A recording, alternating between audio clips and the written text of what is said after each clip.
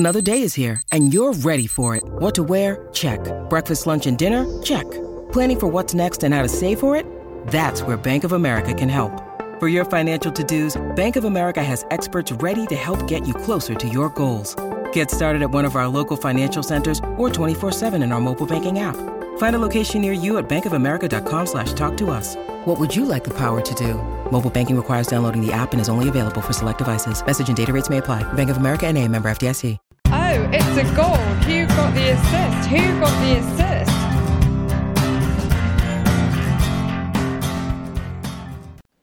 Hello and Happy New Year to you all. We're back after a Christmas period of brutally contrasting fortunes, returning after a bit of a hiatus, broken up by our WGT Q&A on New Year's Eve, to bring you a look at the second half of the season, aided and abetted by the excellent Adam Hopcroft, who we're delighted to have on the pod today. Also, of course, I'm joined by Nick. You all right, mate? Good New Year? Yeah, I had a really good New Year's. Thanks, Tom. But I'm ready now for 2019, ready to kick on with the second half of the FPL season.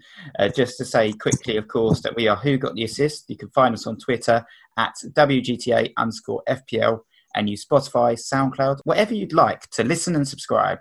So welcome to the pod then, Adam. It's great to have you on board. For those that don't know you from Twitter, would you mind introducing yourself to the good people?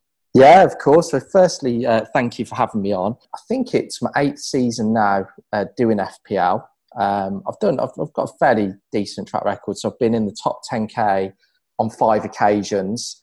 I think last year was my worst season, so I hit rock bottom last year. So I think it was 32K, but I'm hopefully going to bounce back this year. So I'm up around the 6K mark. Had an all right start to the season. I think that said, you see other people on Twitter that are in, the top hundreds that, it makes you feel that you're maybe not doing as well as some. But overall, fairly content with how things are going. I think on Twitter, I've only really been on Twitter since around March, April time, and it really took off when I started posting stats. And I think a lot of people seem to find them relatively interesting. It's all stuff that I research and look at anyway, so I thought I'd just start sharing it with the community, and I think that's really where I got involved with the community. And it's been, I've got to say, I really enjoy interacting with the managers on there. I love the difference of opinion. I know some people don't necessarily like being challenged. I love that. I think it's healthy, and in some cases it's good to have new ideas or actually to think, actually maybe I am wrong on that, because I don't think you'll get everything right in FPL. Brilliant. Cheers, Adam, and welcome to the pod. Excited to have you on and hear your thoughts this week. Adam is at Hopcroft13 on Twitter. So on this pod with Adam here, we'll of course be discussing stats and their usefulness to FPL managers, what's worth considering, what's not, before using what we learned to maybe help identify some individuals managers should be considering now, or ways in which we can use stats to answer some of the burning questions out there as we head into the second half of the season. Yep, sounds great. And thanks for all the questions again, everyone. So let's start with the game week reviews then quickly. Adam, as the guest, you first then. How did you get on over Christmas, and how was your game week just gone? So I suppose game weeks 18 to 21, it was very mixed. 2 bad game weeks sandwiched with 2 good game weeks. So I started off with a 39, game week 19 got 81, then 71 in 20 and 48 last game week. I think the game weeks I did well just was purely because I got the captaincy right. So I captained Hazard against Watford and I captained Pogba against Bournemouth. And that had a huge impact on my rank. My ranks dropped a little bit. So I started Christmas at 3.8k. I'm now around 6.5. But to be honest, I'm fairly content to be consolidated in the top 10k. Because I remember this time last year, I don't even think it took me 20 odd game weeks to breach the top 100k. And so I'm fairly pleased with where I am. There's a few things that I got wrong, but overall, I think I benched Rashford last week because I had quite a strong front 8 and decided to start him and bench Wan-Bissaka over Bennett. A few things like that, but overall fairly content. Yeah, it sounds like you're doing really well there, actually, being in the top K and all. So, yeah, well done. I had a pretty good Christmas as well. A couple of really good game weeks. The last game week wasn't particularly good, though. I kind of backed Eden Hazard, I guess, in a big way. Tried to put aside my past differences with him and sort of make a neutral, what I saw as an unobjective decision that he was the best person to bring in this game week. Perhaps I should have stuck with my objective opinions on Hazard all along, because he proceeded to blank. And I also gave him the captaincy armband as well, which was a bit of a mistake. Probably should have stuck with Aubameyang for that. So it was a -4 as well, 48, which was a red arrow, but sort of down to about sort of 70k now. Overall rank, but quite pleased that I'm sort of, in and about the top 100k at this moment in time. Alonso delivered the points over the sort of Christmas period. Son and Pogba and Mo Salah sort of really smashed it for me, and they were kind of the key men, I guess, in my team that did really well. So yeah, pretty decent Christmas. Unlike you, I'm afraid, Tom, you've kind of hit a little bit of rock bottom, haven't you? Yeah, I did. I really laid the smackdown on my season over Christmas. I just, after that ill-advised -8 on the selling Mo Salah, I tried to kind of stick to that strategy, tried to stick to the two big frontmen strategy in Kane and Aubameyang. And it manifestly didn't work. Week after week, I just saw red arrows in front of me. Yeah, this past week ended up with 49 points -4, brought Hazard in, same as you. And he totally chokeslammed me into another red arrow. Annoyingly, this was the week that Aubameyang and Kane did decide to show up together. It's been a really, really poor period for me, and I'm just hoping I can bounce back over the next kind of few weeks. And getting Mo Salah in somehow is perhaps the next thing I'm going to be looking at. And luckily, it's the thing that we're going to be talking about perhaps a little bit today in terms of talking about stats on the pod with Adam here. Just before we leap into our kind of topic today, I just want to say that it's obviously a completely valid way to play the game using the eye test and your assumed knowledge of football. It's enjoyable, I get that. Adam gets that, Nick gets that, and we're not saying don't do that. But if you listen to us, you know that we love to use stats to evidence our assertions and our ideas, and with Adam on, it's a perfect topic to discuss today. So, starting off on Adam, in terms of stats, what do you look for and what do you think is important to remember in that regard? Yeah, I think the first thing is putting everything into context. I think a lot of people will look at the raw data and think, well, maybe take XG is a really good example of this. They'll look at a player that's over or underperforming and think, well, because they're underperforming, they're bound to score goals. That's not always the case. I mean, if you look at someone like Morata, I couldn't care less what his XG is. I think the big thing is just got to put everything into context. So the key things that I would look at for attacking players would be shots in the box, shots on target, big chances. I'd look at their XG, where they're getting the touches. I think penalty area and final third touches are key. And I think it's just using all of that information to try and draw up a picture of the player and how they're generally performing. I wouldn't really take any of them in isolation. If somebody's doing really well for shots in general, but everything else is low, it's probably a player that I wouldn't look at. I think the other thing as well is just knowing players really helps. Mitrovic is a good example of this. So we know he takes a lot of shots. We know he has a lot of headed attempts. So if his shot count's high, it doesn't necessarily draw attention to him. But what it does do is if it's low, it really put me off owning him. You tend to look at each individual player based on what they've done previously. I think you've got to look at all the stats at the end of the day. And yeah, like you said, Mitrovic is, a classic example of a player that looks really good if you actually look at the total goal attempts for all forwards, because he's leading the way. But yeah, like you said, a lot of his attempts are actually headed attempts. He's had 33 headed goal attempts compared to Kane's 11 and Aubameyang's 5.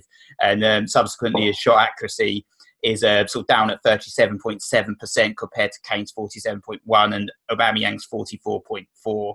And I think that's kind of a clear indication that whilst he might be, breaking the bank in terms of one particular stat, you've kind of got to look at all of them, put together. You've got goals, assists and clean sheets, which obviously are the most important sort of stats that everyone knows because those are the ones that generate points. But if you're looking at forwards, you've got to be looking at not only how many shots has the striker taken, but what is their shot accuracy, how many are inside the box, how many big chances he's made, and, looking at the opponents as well and how many big chances they're conceding.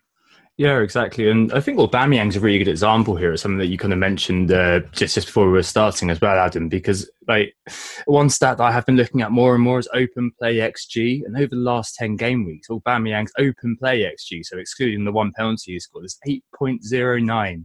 But he only scored 4 goals from open play. And I know he was one player that you were maybe thinking of getting rid of, right, Adam? But you have had a look at him. And has your view changed on him after looking at that kind of data? it's a really difficult one. It's making it an even more difficult decision, because my original plan and how I'd set everything up was to lose Aubameyang this week and to go big in midfield. But when you look at, he had 4 big chances against Fulham and only scored once. He's getting a lot of chances. He's the main man at Arsenal, so he's going to be very difficult to let go. But I think the key thing is there are other factors, and it's more about what else can you do with your team? Is there better value elsewhere? You're absolutely right. His stats have improved massively. I think when there was the whole debate around, it's probably about 6 or 7 game weeks, wasn't it, Tom, where there's a debate around, do you go Kane or Aubameyang or both? Oh yeah, I remember that well. Yeah, and it was the other way around. It was the Kane's stats were better than Aubameyang's, and it's and people were like, Aubameyang's not going to keep this up, and it's been a complete role reversal. He is typically a striker that usually matches his XG because he gets a lot of close range chances, and if you watch Arsenal, a lot of his chances are from the close proximity to the goal. So yeah, it's difficult one as to whether to keep him or not. Yeah, absolutely. And I think that's an important point, isn't it? Like, if you watch Arsenal and watch the football and you kind of understand what's going on in the wider context, like we always use the old kind of phrase that stats are part of, not the full picture.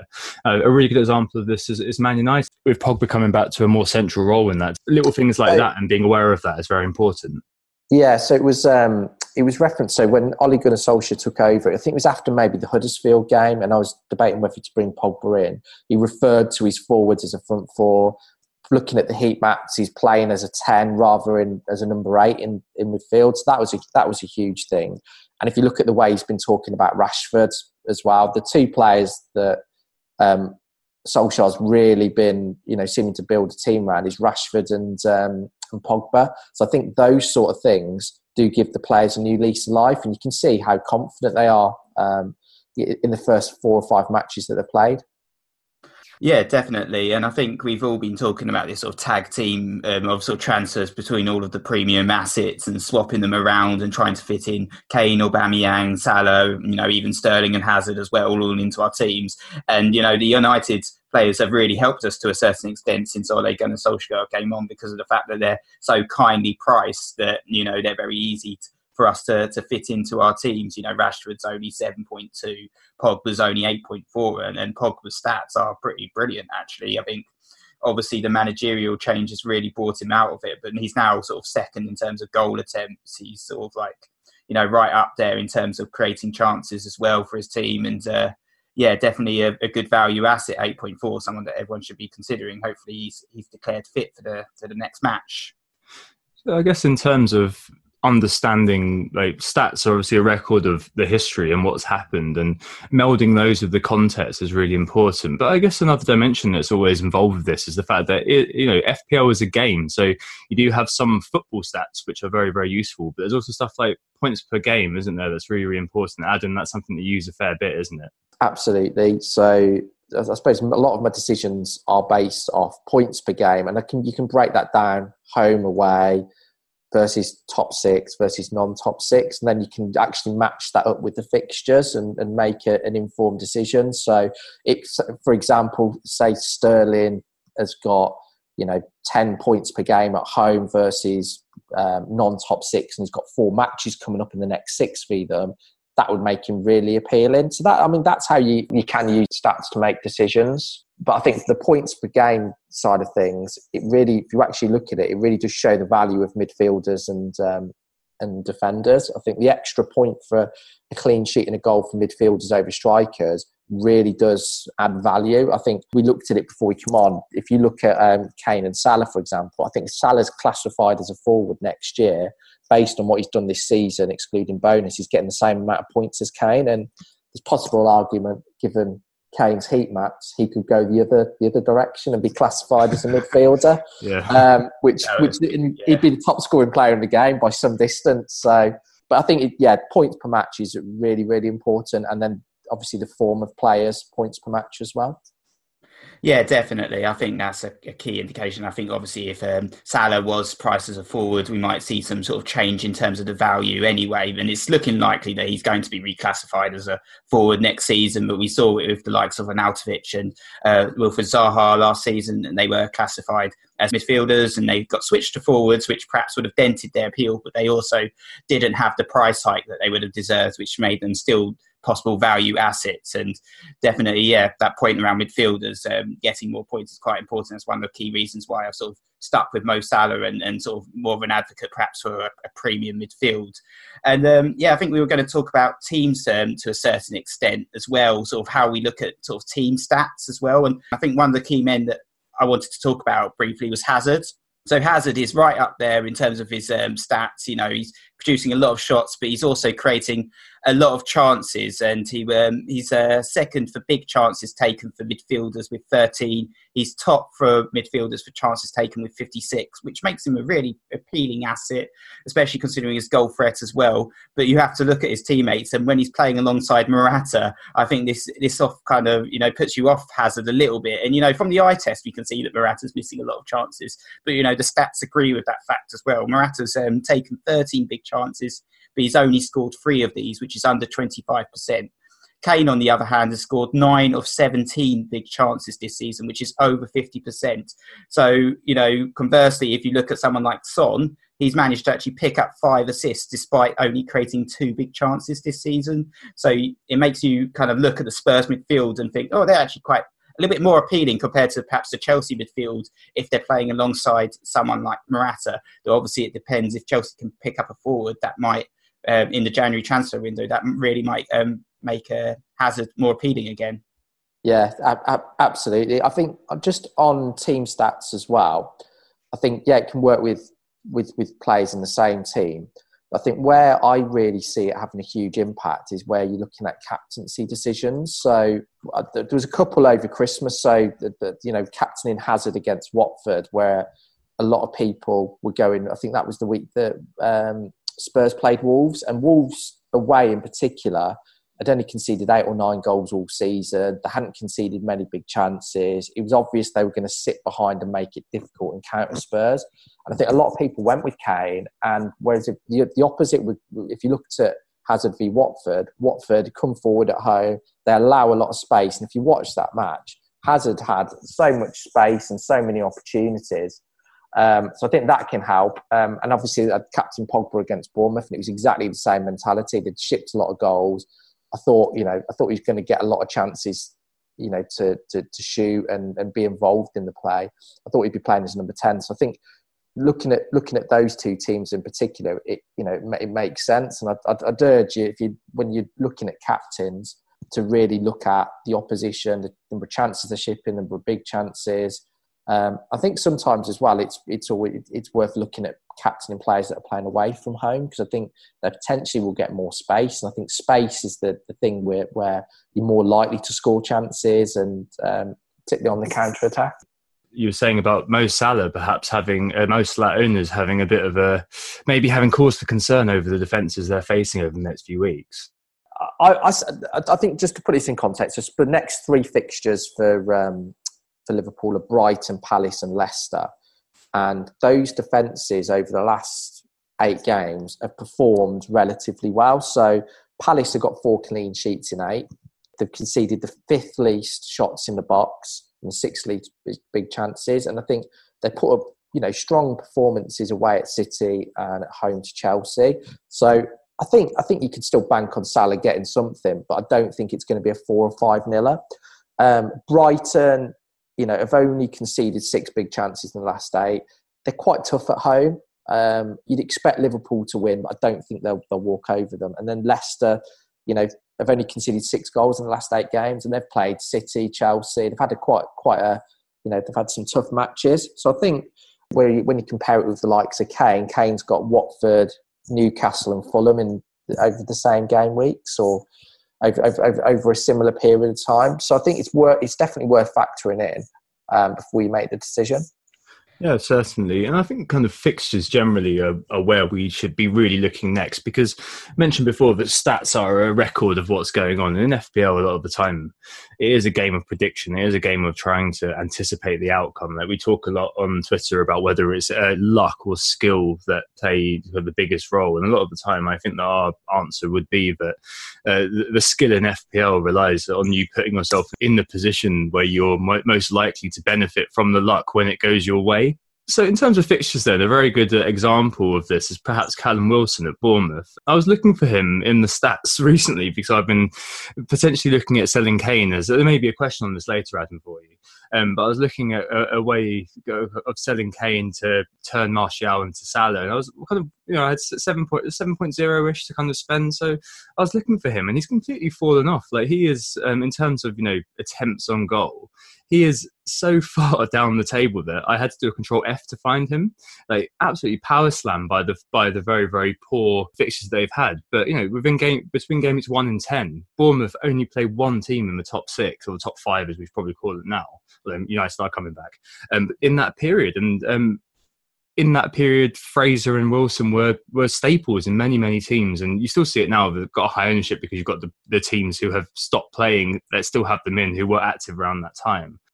Fixtures then, to what extent are they useful in helping us to predict what's going to happen going forward, especially perhaps these players who are more vulnerable to kind of fixture strength? Nick, what do you think about that? So yeah, I'd be inclined to agree. I always look at the fixtures, see who they're playing. Like you made a very good point on Liverpool earlier, Adam, about their fixtures at the beginning of the season. We create our fixture ticker and it's all in green, which makes Liverpool look pretty decent in terms of their fixtures. But, Brighton are a tougher team to play. Crystal Palace are a tougher team to play. They've got 8 clean sheets this season, which is matching Manchester City. It's more than Arsenal. It's more than Manchester United. They've been pretty defensively solid this season, and Leicester have too. So maybe it's not as easy as we'd like to think. And conversely, I captained Mo Salah when they played Arsenal at home, which sounded like a bit of a gamble considering Arsenal are considered a top 5 team, but they've actually 5th for shots on target conceded this season. So it wasn't too much of a gamble in terms of the underlying stats, and managed to get a captain haul out of it as well.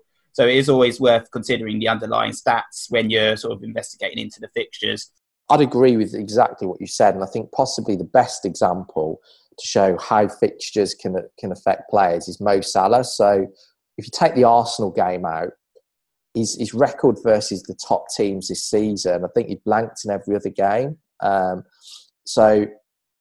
For me, I think it has a huge, huge impact. And I think if you bring a player in who's got good underlying stats, that's got a good fixture run, you can catch them before their form kicks in. So we've obviously seen it with Bournemouth as well. I think that, what they lost 8 of the last 10 or something in that region. And I think you could predict it, that they had a really fairly easy start. They will do well against teams in and around them, but they struggle against the top sides. And given that, I think at one point they had 9 of 16 matches against the top 6. That's why I personally sold Fraser at that time. Yeah, absolutely. I got rid of Fraser around then as well. To a little bit of a opprobrium from the Twitter archive, but there you go. So I guess moving forward then, if we kind of take the steel chair of these stats and sit on it to create a utility and give a few predictions for the future, I think, can we try to pick out maybe an MVP in terms of the stats that we're seeing? How are the stats helping you to make that decision? We've just passed midway point of the season, so I think looking at the season on the whole, I think there's been a few players that have stood out. I think of the forwards, the player that for me that has stood out most is Aguero. And what's really interesting is he's played, I think it's 4 or 5 matches fewer than Kane, but I think he still had the most touches in the boxes for forwards. He's averaging 4 shots a game, which I think is incredible, and he's just an all-round great player. I think he's got everything: goals, assists to his game, and I think given the situation City are in, he's likely to keep on playing. I know you're referring to Aubameyang there. Yeah, I think last 8 matches his stats are through the roof. You can't really put a case against him other than he's got a couple of tough fixtures coming up. In terms of MVPs, if you're looking across the different areas, I think one person to highlight, And I don't usually look at goalkeepers that much, but Alisson has been incredible. He's made the odd mistake, but his save percentage is the highest in the league, 84%. He's only conceded 10 goals in 21 matches and 12 clean sheets. So, it's a possible argument for going for him as a premium keeper there. I think looking at the defenders, one person, I think you could look at Doherty and Dean, who I know Nick might mention in a second, but Alonso's had a lot of stick this year, and I think it's worth fighting his corner a little bit. I think points per match he's done well, but he's had the joint most goal attempts in the league with PVA. He's hit the post, is it 4 or 5 times? So he has actually been unlucky. And the one stat that I look at for defenders is touches in the final third and passes received in the final third. He is head and shoulders above any other player for those. So he's getting in the right positions. And I think when you watch him, he does look dangerous still. And then the final one, so I've gone just a midfielder. We've talked about him already, is Pogba. And this covers the whole season. He's had the second most shots of any midfielder. And what's really interesting, a lot of his shots are accurate. So his accuracy is 53, 54%. Considering he has a lot outside the box, he's pretty good. He's better than the majority of other midfielders. And I think watching him, he's taken that up a notch in the last 3 or 4 games. He's pushed forward into a 10 role. So I think he's one to watch going forwards as well. Yeah, no, absolutely. That makes a lot of sense. And you can see the rush on Pogba, as we'll mention in the market forces. In the interest of brevity, I'm only going to mention one guy who has really popped out to me, and that is Pereira at Watford, a football manager favourite of mine, who has definitely been showing up in the attempt stats going this year so far. In the last 6, he's had 17 attempts, 10 of which have been in the box, which is always a good sign for a midfielder. And he's playing wide a little bit, and his role has changed a bit as well. So he's not showing up as creatively as did before. In some ways, he's echoing what Felipe Anderson did. So Felipe Anderson started the season as being a bit of an art creator. Yarmolenko then got injured, and then he moved to being more of an incisive player. And it definitely is the case with Pereira as well. He only cost 6.3, so it's a little bit of a maybe one of those enabler players or one of those kind of cheaper players who may be able to help you. And between game week 22 and 27, they only play Spurs away in game week 24. Admittedly, there are kind of a few, the majority of fixtures are away. They've got Crystal Palace away, Burnley at home, Tottenham away, Brighton away, Everton at home, Cardiff away. However, the point that Adam made earlier about kind of teams getting perhaps a bit more space away from home may be very, very useful for him. He takes a lot of shots in the box. He could be quite a nice little differential for people within that kind of mid-range price bracket, which, to be honest, is a bit of a dead zone at the moment. Nick, what have you been looking at in this particular area? Well, you mentioned Roberto Pereira. I think it's worth mentioning his sort of namesake and perhaps distant relation, Ricardo Pereira, who's actually been breaking the walls down recently, according to the market forces, in terms of transfers in, trying to bust that template that we all have in defence. Pereira's actually been performing really well in terms of the underlying stats. He's had 115 tackles, which is 35 more than any other defender this season. Second, actually, is Wan-Bissaka, who surely is going to have a big move in the summer, I predict, and a price hike in FPL. So we've been very lucky to have Wan-Bissaka for that 4.0 that we bought him for, most of us, at the beginning of the season. But Pereira has been performing brilliantly in terms of his underlying stats, as I said, and he's picking up the goals and assists and clean sheets. So he's definitely one to monitor in the short-term future. I think for me, the stat MVP this season, though, has been Mo Salah. I think he's definitely got the X factor. His stats have sort of been power slamming the rest of the midfielders out there. He's had 13 goals, which more than all other midfielders. Penalty box touches, 165, second only to Sterling with 169. He's top for shots on target with 33, top for big chances taken with 19, top for goal attempts with 69, top inside the box with 50, and also top for minutes per chance out of all active midfielders with 25.5. And like we mentioned, he's the top scoring player in FPL, and that's even though sort of Kane and Aubameyang have scored more goals. The fact that he's a midfielder really makes that difference because he gets that extra point, and he's also picking up those extra points for clean sheets, and Liverpool are getting a lot of clean sheets at the moment. Yeah, definitely seems a case of buy for Mo Salah. It's just who goes over the top rate to buy him in. I've got a couple of hidden gems for you before we end the section, actually, Tom. So Williams, one player I looked at 7.2. He's been a bit of a road dog perhaps this season, just not creating that goal dust though. 48 chances created, which is actually third for all midfielders. He's seventh for big chances with 7, and he's matching Hazard for a chance every 28 minutes, which is better than all other midfielders with regular game time. So he's just as prolific with as creating those chances. He's also quite high in terms of goal attempts with 37. But, the thing is, I think if Chelsea can buy a striker in January, he could be a real bargain for the second half of the season at only 7.2. And yeah, I think the other defender that I wanted to talk about, as you mentioned earlier, Adam, is Luca Dean, who sparks a little bit of criticism following 2 blank after his 17-point haul. But, I think he's definitely value for money at 5.2. At 75 points, he's better in terms of points per value than Kane, Aubameyang, Salah, Hazard and Sterling. And as a defender, he's got that triple threat of goals, assists and clean sheets. And I think his goal threat is definitely there. We've seen it from the free kicks. He's had 22 goal attempts from 19, only 6 less than Walcott, one of Tom's favourite assets from earlier in the season. Oh, no.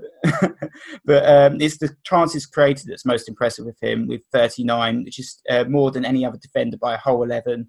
And that means when Everton get clean sheets, he will always pick up those bonus points. And Everton's next 5 are really nice, actually. They've got Bournemouth at home, Southampton, Huddersfield, Wolves and Watford.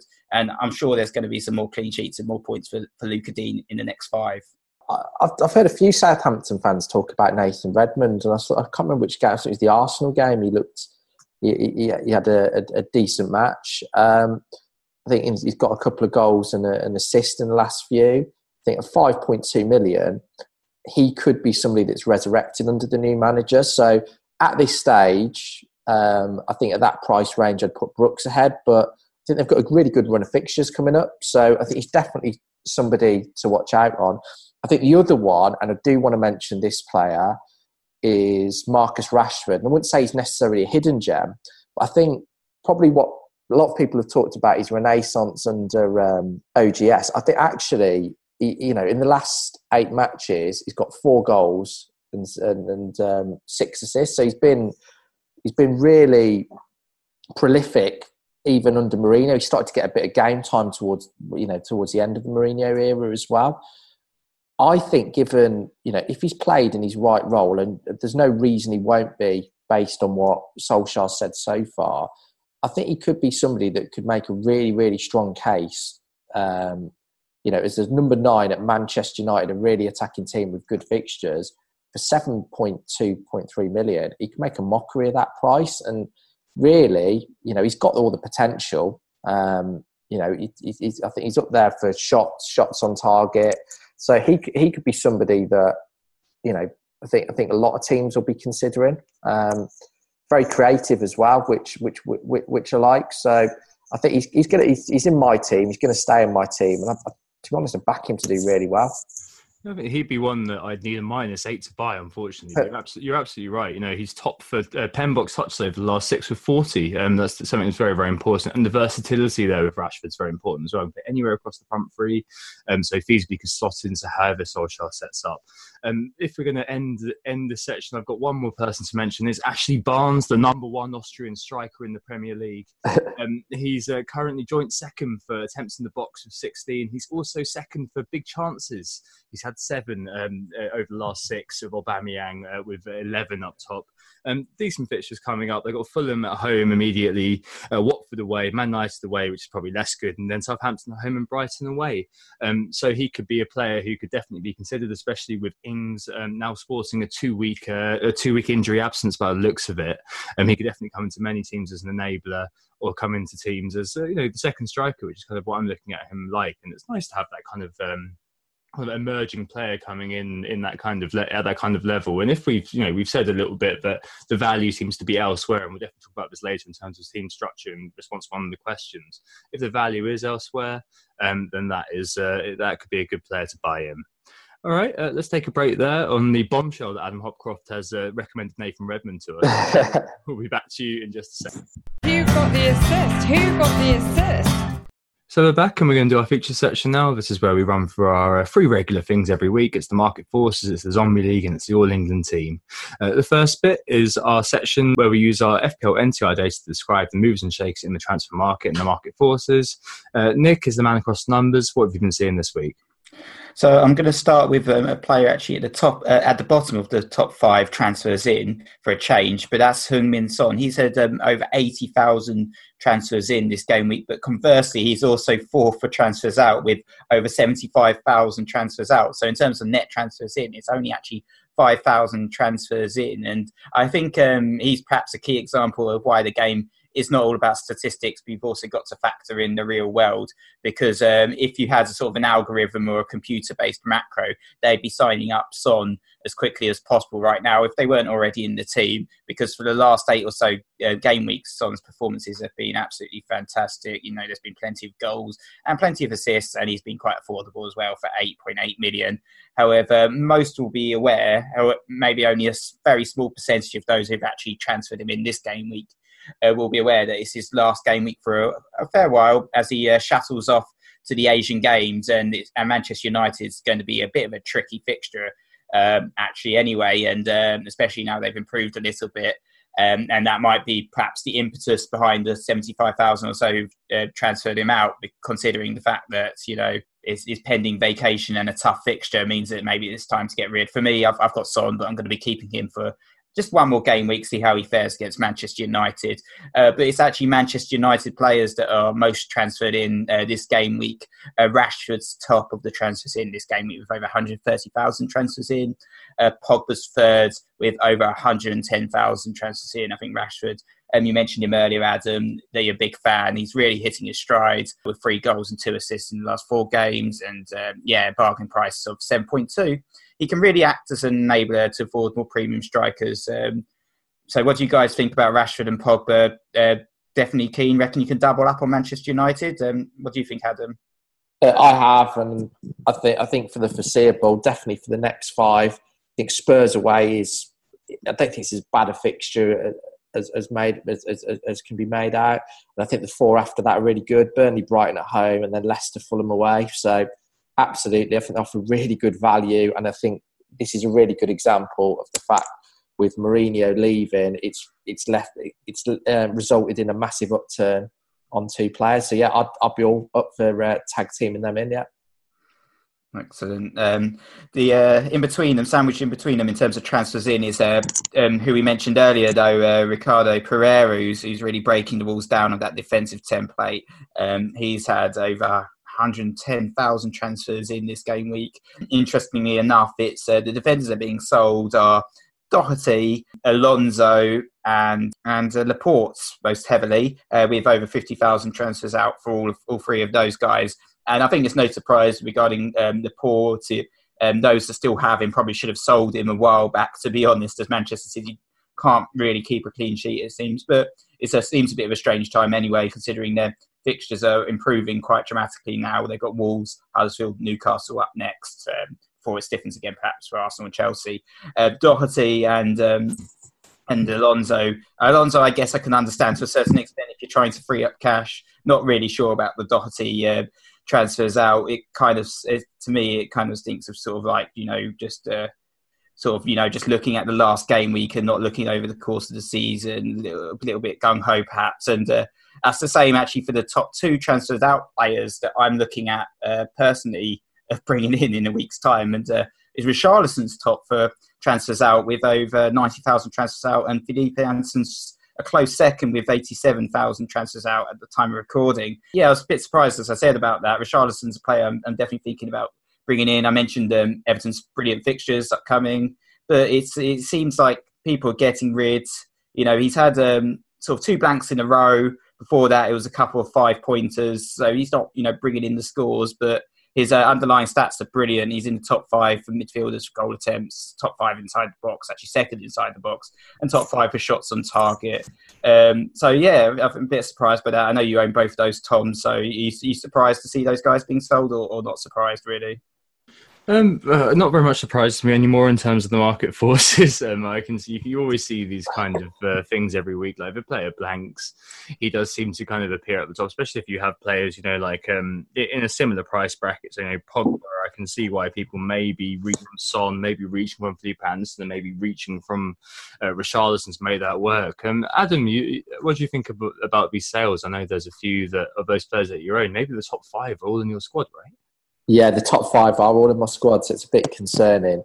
I understand Son to an extent. I think Richarlison, given his fixtures, is a bit confusing. Felipe Anderson, I can understand that. He's actually a player I'm considering selling, partly because I think they've got a couple of tougher fixtures in the next 5, but also I quite liked owning him when Arnautovic wasn't in the team. I think Arnautovic is the main man there.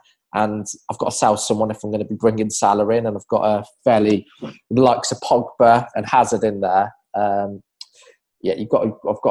Somebody's unfortunately got to be the fall guy. Is Jimenez in there as well? Did you say? Yep, Jimenez and Hazard also in the top 5. So I can understand Jimenez actually. So on paper, his fixtures are quite good, but I think. Maybe this isn't the logic everyone's using, but Tammy Abraham is pretty much, it sounds like a done deal. Unfortunately, it's a Villa fan. So that could have a positive or negative impact. I think personally, he'll play alongside and he'll be, Jimenez will be the guy that does a lot of the hard work for Abraham to finish off. But I don't know what effect that will have. And also as well, I think Wolves fixtures, whilst they look quite good on paper, I always feel a better counter-attacking side.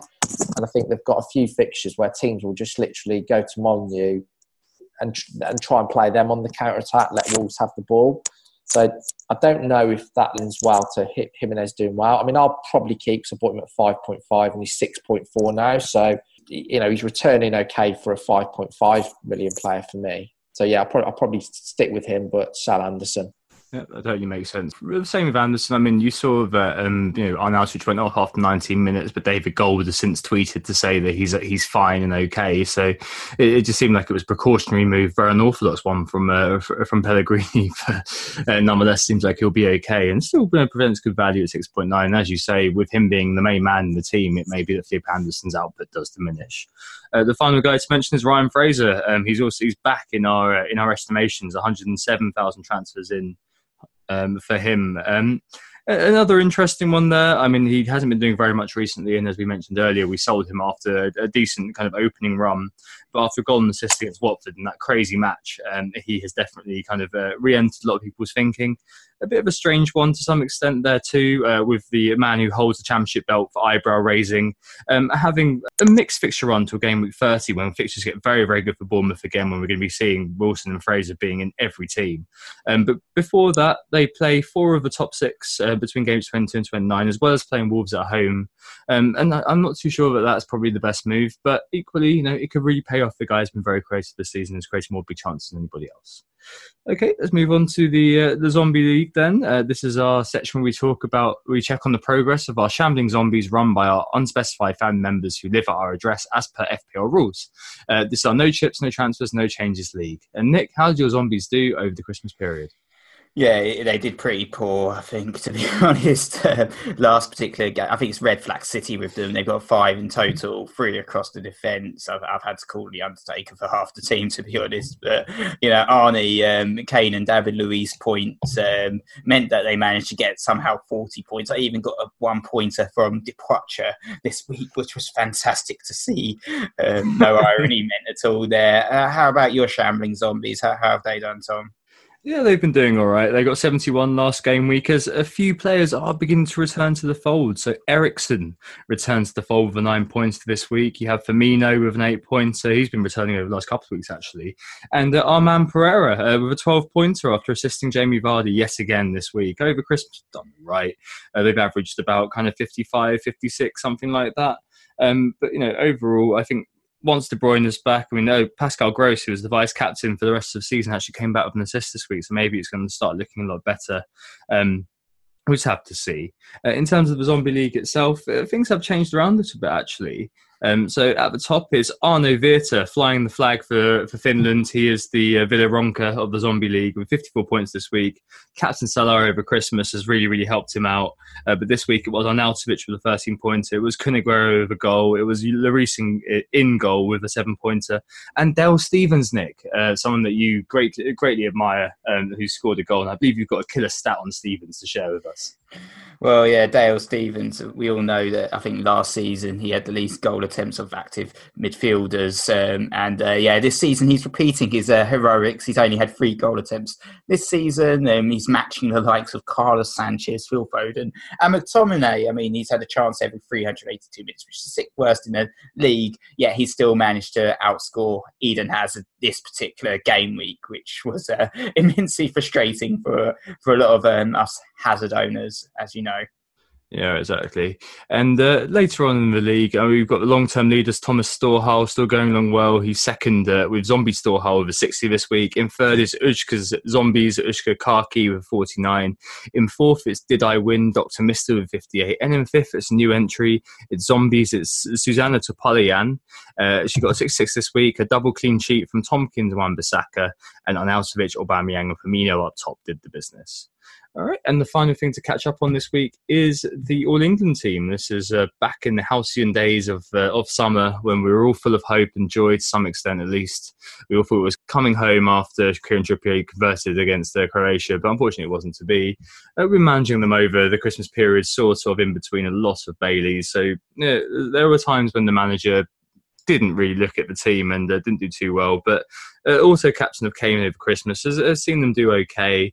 This week they got 60 points. Captain Kane, Sterling came in, Antonio came in with an assist.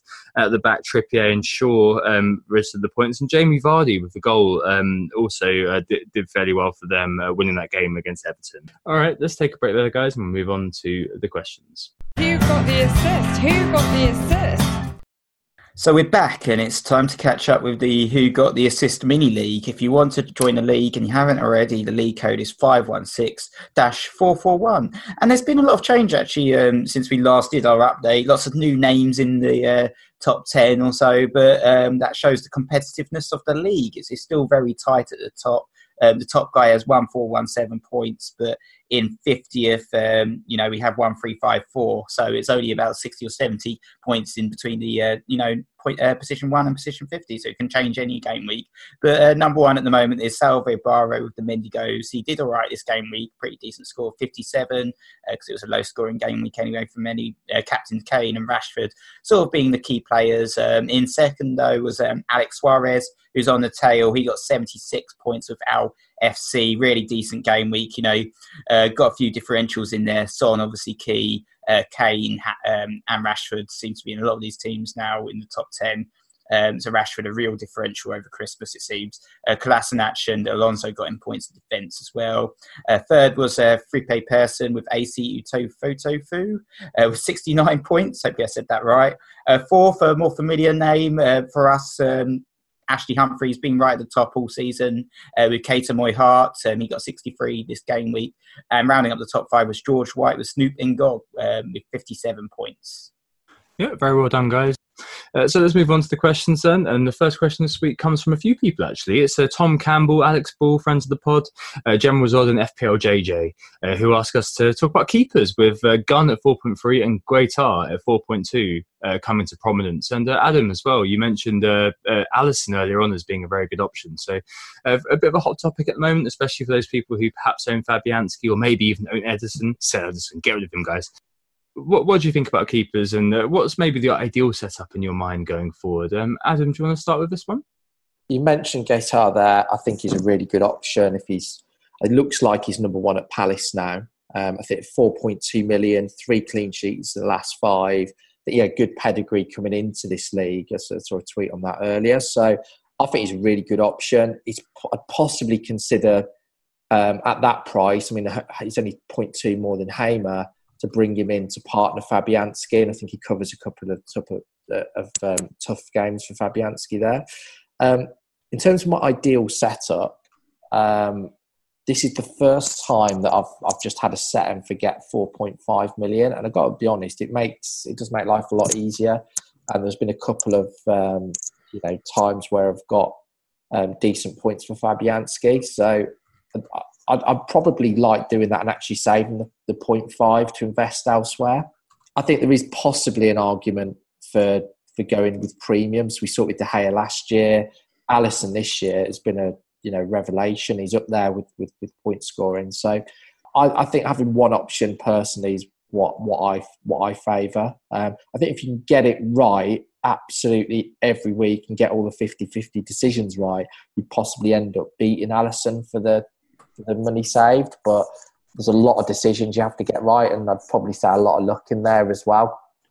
Yeah, certainly. I think Alisson's definitely been one who's been high on my list of players to bring in if I do have the chance. Like I bought Fabianski in a few weeks ago, and yeah, it's not been the best. His currency, as always, is saves, Fabianski, and he's still in the top 6 or 7 for that, but it's not been as good. You mentioned that Alisson's shots to save stat, which is absolutely ridiculous. But over the last 6, you've got Mr. Greater, 81%. So he's not very far off Alisson in that regard. Palace, as you mentioned earlier on, Adam, have really tightened up. So a number 1 goalkeeper for 4.2, that's definitely very, very interesting and could be something which could facilitate a lot for me, and I suspect a lot of other managers as well. As you mentioned, 0.5 saving on Fabianski or 0.6 saving, depending on what your buy price is. Nick, what do you reckon to do with goalkeepers? There are some very interesting cheap goalkeepers appearing. I think Button's obviously the other one that's sort of doing well in Matty Ryan's absence, though we all know that he's only going to be there for a short term until Ryan comes back. I think my concern with these guys is that it could be one mistake and then they're suddenly out of the reckoning again, and we can see Hennessy perhaps recalled, or McCarthy or even Fraser Forster sort of appear back in the reckoning within the team. And I think that's my concern. I did suffer actually last season when I tried to go ultra cheap with goalkeepers. I had Elliott and Hennessy one particular game week, and neither ended up playing. So I'm more of a fan really of a set and forget 4.5, maybe a 4.5, 4.0 model. And if my goalkeeper's going to be dropped, I'll throw in another one, but I don't really want to rock the boat too much. And I certainly don't really want to waste my transfers on a goalkeeper, even if it looks like Fabianski's out of form to a certain extent, or West Ham are out of form. I'm still happy him being there, picking up the odd save points and returning occasional points. I mean, in terms of points per value, he's still massively up there in terms of all the goalkeepers. And, he's outscoring the majority of the premium goalkeepers. He's ahead of like De Gea, who's had a bit of a shocking season. And, he's up there with sort of Kepa and only Alisson's really smashing it in terms of the premium goalkeepers. I think there's definite points per value with Fabianski and Etheridge as well, really doing well this season for Cardiff. Yeah, exactly. I mean, Kepa's also quite a good one if we kind of look at the context of what you were saying, Adam, earlier on about Chelsea being very, very good. Also, a very good shots to save ratio. 5.6, he could also be a player who could play a role for a lot of people. Okay, moving on to the next question, and quite an interesting one, actually. One we've spoken about a little bit off stream too. Matthew Penique asked, which team structure is best for the rest of the season? Adam, you've definitely been thinking, and you've definitely mentioned a few times that you're looking at divesting from the premium strikers and pushing the money backwards. And I know, Nick, you've got a long-term love of being big at the back, so quite an interesting discussion to be had here. Adam, first, what do you think in terms of that kind of team structure conundrum? I think you can do well regardless of your team structure, because I think this year there's options at all levels. If I was wildcarding and resetting now, the one thing that I'd almost certainly do is only have 2 forwards, maximum, possibly 4-4-2, maybe even 4-5-1. It'd be the formations that I'd really consider. I think there's a lot of value at the back. Nick mentioned Pereira earlier. He's getting over 5 points a game, which is brilliant. People like TAA. I mean, having the double up of Liverpool defence alongside a Chelsea defender, and you've got when Leicester have good fixtures, it could make sense to have them. So I think you're going to get more value out of them than you are maybe your 5th midfielder, I would say, other than when Ryan Fraser had his real purple patch at the start of the season. George Gabriel has just posted something on Twitter, and I've retweeted it because it's a brilliant tweet where he's basically looked at points per million and come up with the best team that you could have for the season. So I think that's a 4-4-2 formation, and includes Aubameyang and Wilson up front, and then 4 premium defenders, and I think Hazard and Salah are in there as well. So For me, I think I'll be looking to have maximum 2 strikers and then push the money back, because I think there's more value there. Yeah, I tend to agree with you there, Adam, with a lot of your points made there. I think there's definitely value for the money in the defence, as I've been saying all season. But there's been game weeks where I've played 5 defenders, some 4 defenders, sometimes 3 defenders as well. And it often depends on the fixtures. And I think it's quite important to have a bit of squad diversity that allows you to kind of, shift formation whenever it's required. For instance, I've got Brooks as my 5th midfielder. I've also got Danny Ings. Hopefully he's fit again soon, because there's not too many replacements for him at that price, unfortunately. But if it was a case that Brooks and Ings had an easy fixture, and then Wan-Bissaka was playing Manchester City and Doherty had Liverpool, then I would probably go 3 at the back. But conversely, if Brooks and Ings had tough fixtures and all of my 5 defenders had really nice fixtures, I'd probably line up at 5 at the back. And I know this opens up a little bit of a risk from bench points. For instance, when I think I benched Doherty the other week against Spurs, and he got an assist. And I've missed out on lots of Wan-Bissaka clean sheets all season. But I think it's definitely worth experimenting with structures, but I am quite keen on the 5-man defence. If I could, I'd probably try and swap Success and Brooks and get a 7-man defence if the system allowed me, and get TAA and Pereira in, because it's I like these guys a lot, but struggling to fit them into the mould of my team right now. I think that in this regard, it's really interesting, especially with regards to the next question as well, which is from Lee from FPL Family, who asked if the 3rd striker is a success-ridden write-off, or whether, the likes of Solanke, Andone or Camara will do the job. But, I think we've both been running with 3-5-2/4-4-2 for quite a while. And as Adam's just kind of highlighted with that tweet, a lot of the time that seems to be the most effective formation. The value is at the back, the value is in midfield, and to some extent the strikers you were happy with too. Like, if you could take the option to go to 6 midfielders or 6-7 defenders, and you definitely do it at this point, because if you look at a 4.5 defender doing very well versus a 4.5 striker doing nothing, the value is there for all to see. On this 3rd striker point, I know that's something that you, Nick, have been speaking about a little bit. Adam, what do you reckon in this regard? I'm personally looking to move away, and I'll be bringing in Camara. And I think he's okay he'll do a job off the bench. He seems to get game time and gets the odd goal. And you're never going to be tempted to start him. So there's no benching headaches there. So I think there's a few people to potentially look at if you do want to play 3 up the front. You've mentioned Ashley Barnes. I think one other to watch out for if the move happens would be Tammy Abraham at Wolves. I've watched him a lot at Villa this year. He's been brilliant. He's a proper goal scorer. He seems to have developed a little bit more since it's his time at Swansea. So he would be somebody of interest. And I think he'll feed really well off Jimenez and whoever else they play up top.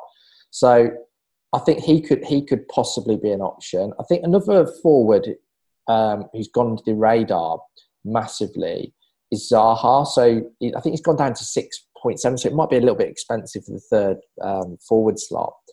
But the one key thing is Benteke's on the verge of coming back, and when Benteke plays, I think he makes Zaha a better player because of how he distracts players, and he gets. But Benteke on his days is very, very capable. I think he had a terrible year last year, but the season before, I think he got 15 goals. But I think he can actually make Zaha a better player and almost be like a foil. And I think that's the thing that Zaha's missed this year. Because if you look at it, his goals and assists are really, really low. But towards the end of last season, and when Benteke's in the side, he looks a lot better. I'm trying to think if there's any other people to mention. I think Rondon had a good run, but his fixtures are tough coming up. So maybe look at him in game week 26. But I think as we've talked about, I personally am looking to come off. I have Jimenez, who'll probably be my 2nd striker. So I think there's more value elsewhere to be had. Yeah, I think we're often stretching when we start talking about the likes of Benteke and Rondon in terms of first striker conversations. So FPL Family Lee, he mentions Camara. He's kind of fallen out of the picture to a certain extent with Ranieri after he tried to claim a penalty and then, of course, missed it, which was a bit of a disaster as well. But then he scored the bench, so maybe he might be back in favour. Didn't feature at all in the FA Cup match today, incidentally. And Done, I mean, he scored in the FA Cup. I think with those sort of forwards, Abraham's a very interesting case, but, he did struggle at Swansea when he played there previously. And we talked about Championship footballers, they tend to smash it in the Championship often, but tend to struggle in the Premier League. I think the sort of ultimate case that we once talked about was Patrick Bamford, sort of doing a Paddy, sort of when he would do really well in the Championship but never deliver in the Premier League. And I have concerns in this position a fair bit with my Ings injury now, but I think I'm just going to go for a one-man forward and just have Aubameyang next game week and see how I get on.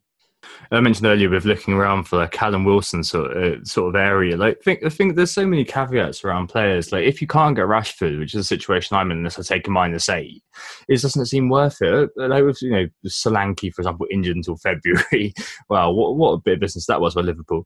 And Abraham, you can just see official FPL pricing him at 6.5, like something just ridiculous. Base it off the hype. If Sessegnon, for example, was 6.5 at the start of the season, my favourite man in FPL, Emilian Benza, was 6.0 at the start of the season. God only knows what they're going to put Tammy at, but he was one that we really liked based on his Bristol City performance. And as you're right, Adam, he was one that we characterised as a bit of a poacher, very much in the kind of an Aubameyang light sort of character. So he could definitely be one that's worth watching, especially with the fixtures as they are. It would be worrying, I guess, if you're a Jimmy owner, if he does turn into kind of a Giroud sort of character, just setting up Abraham. But one to watch. But for me now, I'm happy with success as being the third bencher and pushing that money backwards. And I may even join Nick, buy Barnes and see what happens there, or maybe even buy AK-47 Camera.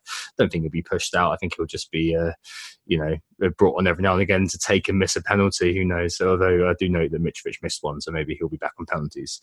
Right, the next question is one for Adam. It is Rubbish Manager Tom89, who mentions that he managed to increase his rank by tenfold over Christmas and is now rolling with Hazard, Kane and Alba.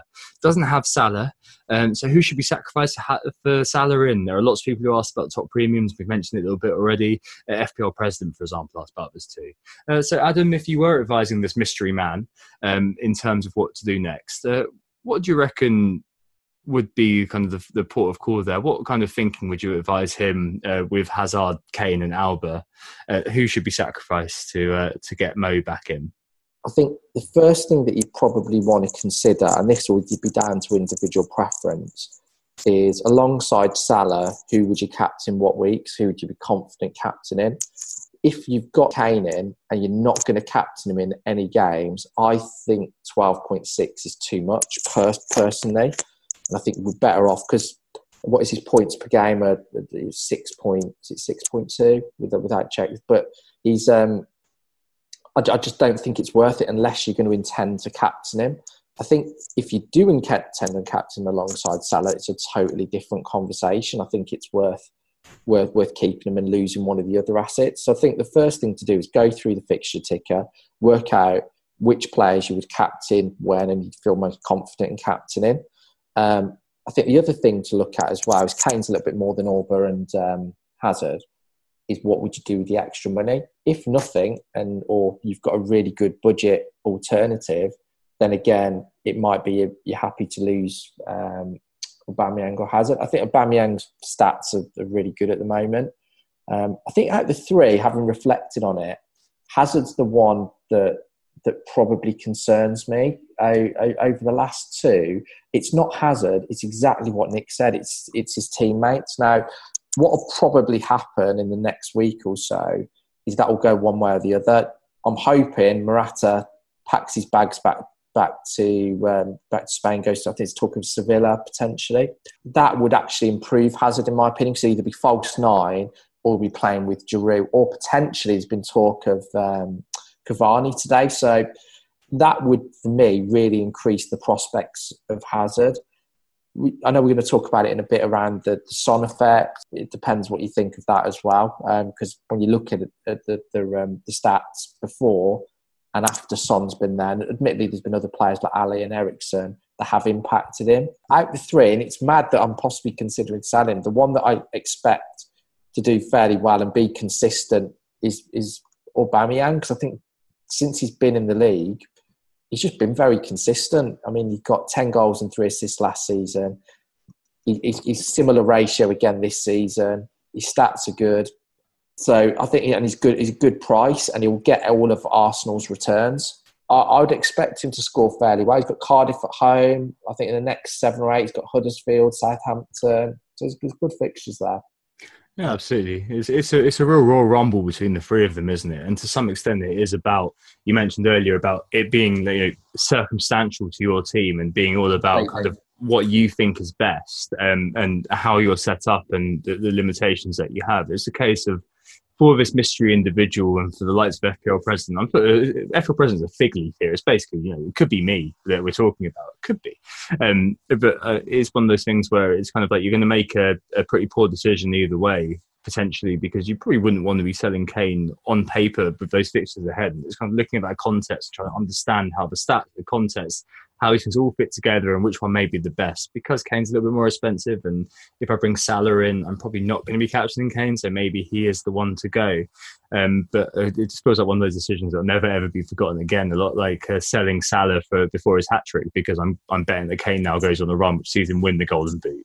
Nick, you've got a little bit of a different situation to me, don't you? Yeah, I do have a different situation, and I'm actually thinking of doing the opposite and bringing in Kane in a game week. And this is because obviously Son's going away. And I think Matthew Halliday asked a question actually about this. He said, what's Spurs going to be like without Spawn? And Toby asked, who do we replace him with? For me, I think Kane will be the player that I bring in, not this game week, but in game week 23 to cover Son, and then probably downgrade Son to Richarlison. So I'm thinking of actually selling Aubameyang.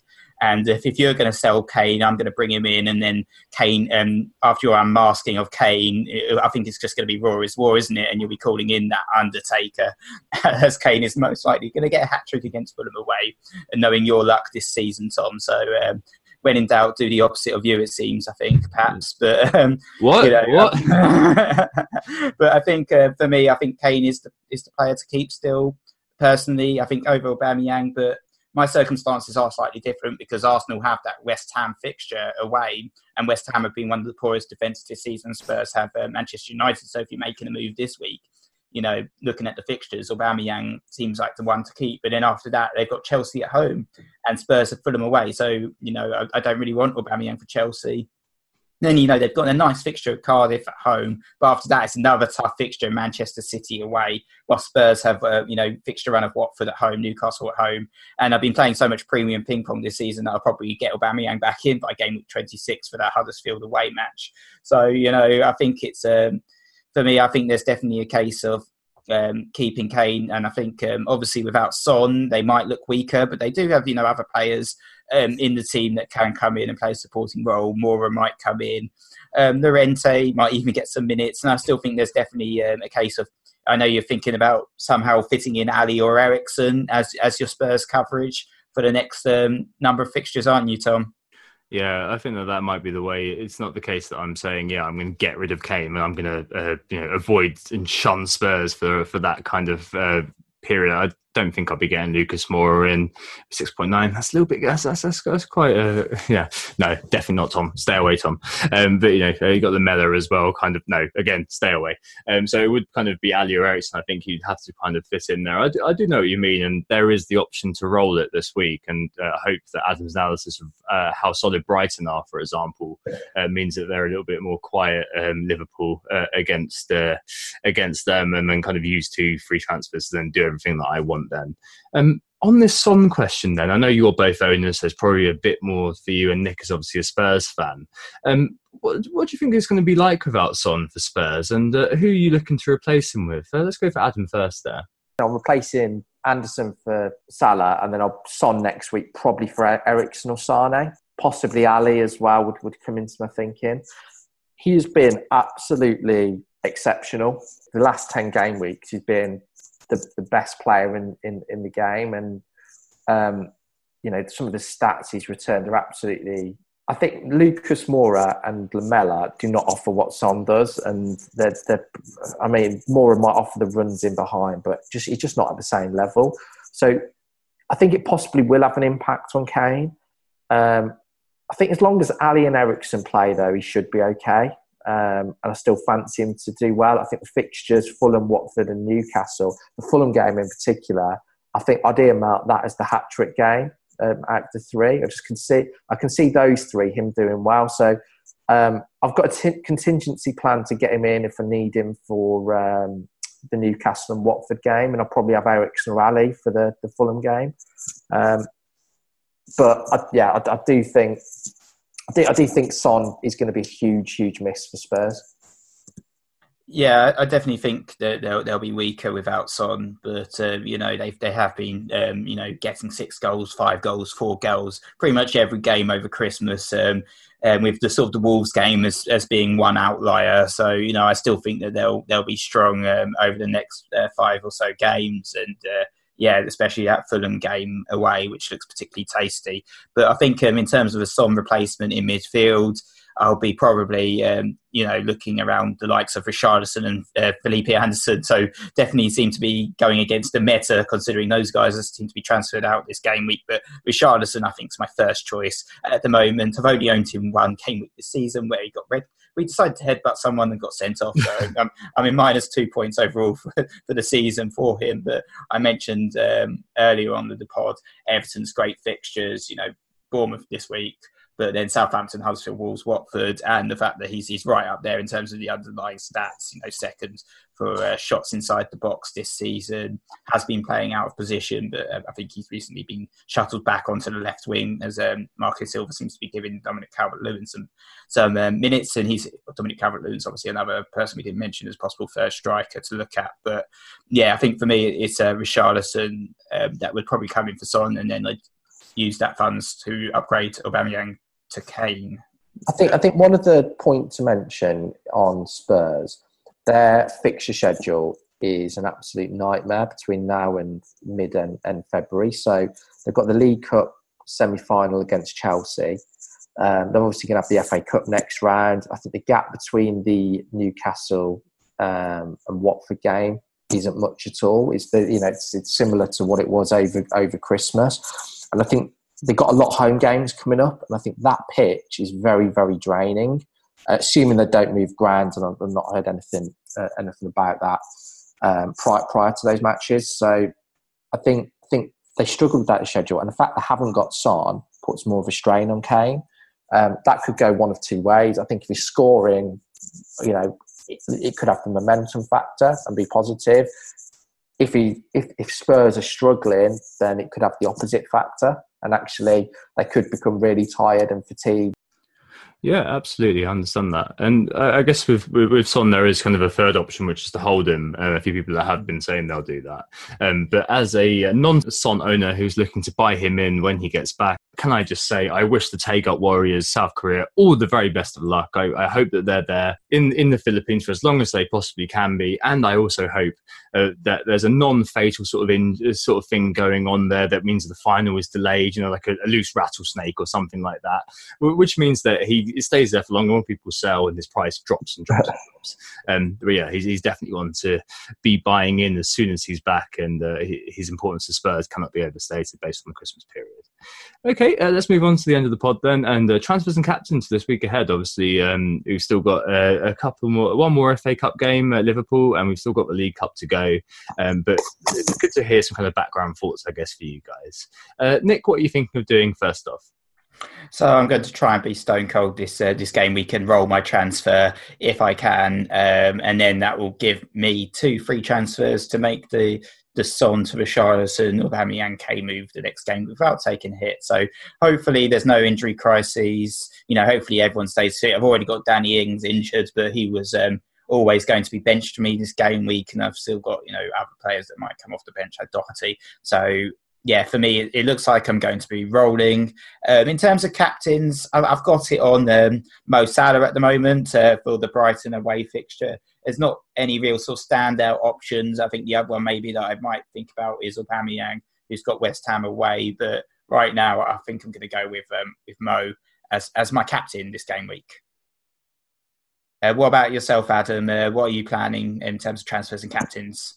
So I'm reluctantly going to be taking, as things stand, I'm reluctantly going to be getting rid of Aubameyang. It was always part of the plan, and I think I'm going to stick to it. I'm bringing in the penalty king, Kamara. He'll just be on the bench, and then the plan is to move to a bigger midfield, and I'm going to be bringing Salah in. I feel I've got to submit and tap out and bring him into the equation. Not just the ownership side of things, but he's keeping it simple. He's the number 9 he's playing as number 9 in the best team in the country, or one of the best teams in the country, who would go in for the title. And so I think he has to come back in for me. And I'll probably captain Salah. So that's what I'm looking at the moment. I've been messing around with it on ways I could keep Aubameyang, but I think the big thing is I don't like 2 of his next 4 fixtures. So what I may do, and I think something that you mentioned, Nick, is actually bring him back in and tag him back in 3 or 4 matches. I think when the Huddersfield game comes in, because he's got a nice run of 3 or 4 fixtures there. So that would be a good time to potentially bring him back in, depending on how Hazard's doing. Also depending, I think around that time, we'll know who's in the League Cup final, and it could be Spurs, it could be Chelsea. So there'll be some options to get rid of those players. It certainly makes sense. And also captaining Salah as my initial kind of thought.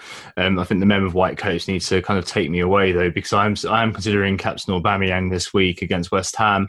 If I do roll the transfer, that'll be what I do. If I don't roll the transfer, I'm probably going to be compelled to put it on Mo Salah, lest I have some hell in the cell in the psychiatry ward there for not doing so. Probably be looking at bringing in somebody for Kane. I've got 6.97 to spend on whoever I replace Kane with. I'm looking at Ashley Barnes there, really, and just having 1.6 million to spend elsewhere. That could be done this week, that could be done next week, but I think the imperative is to get a Liverpool defender in ahead of that home game against Crystal Palace, which could be a 1-0 or 2-0 or something like that, but I fully expect Liverpool to keep a clean sheet there, so I think that'll probably be what I do. Let's see what happens in the Cup. All right, there's a theme every week. Last time it was Home Alone, of course. Now, there were many, many glasses of Baileys consumed, many, many mince pies eaten since then, so we can't be sure who actually got it. But Lee Bishop and John O'Forward, we think, came in around the same time, so very many congratulations, guys. Yeah, congratulations, guys. And yeah, if you don't know who we are, of course you do, but we are Who Got the Assist. You can find us on Twitter at WGTA_FPL or online at whogottheassist.com. And if you want to join our league code is 516-441. We were joined today by Adam Hopcroft.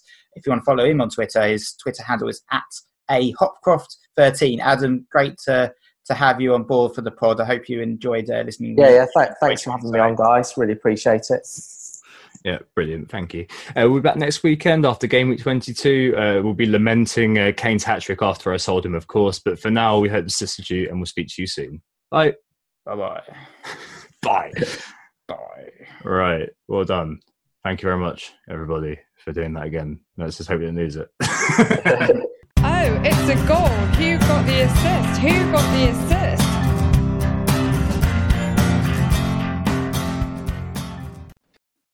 Sports Social Podcast Network.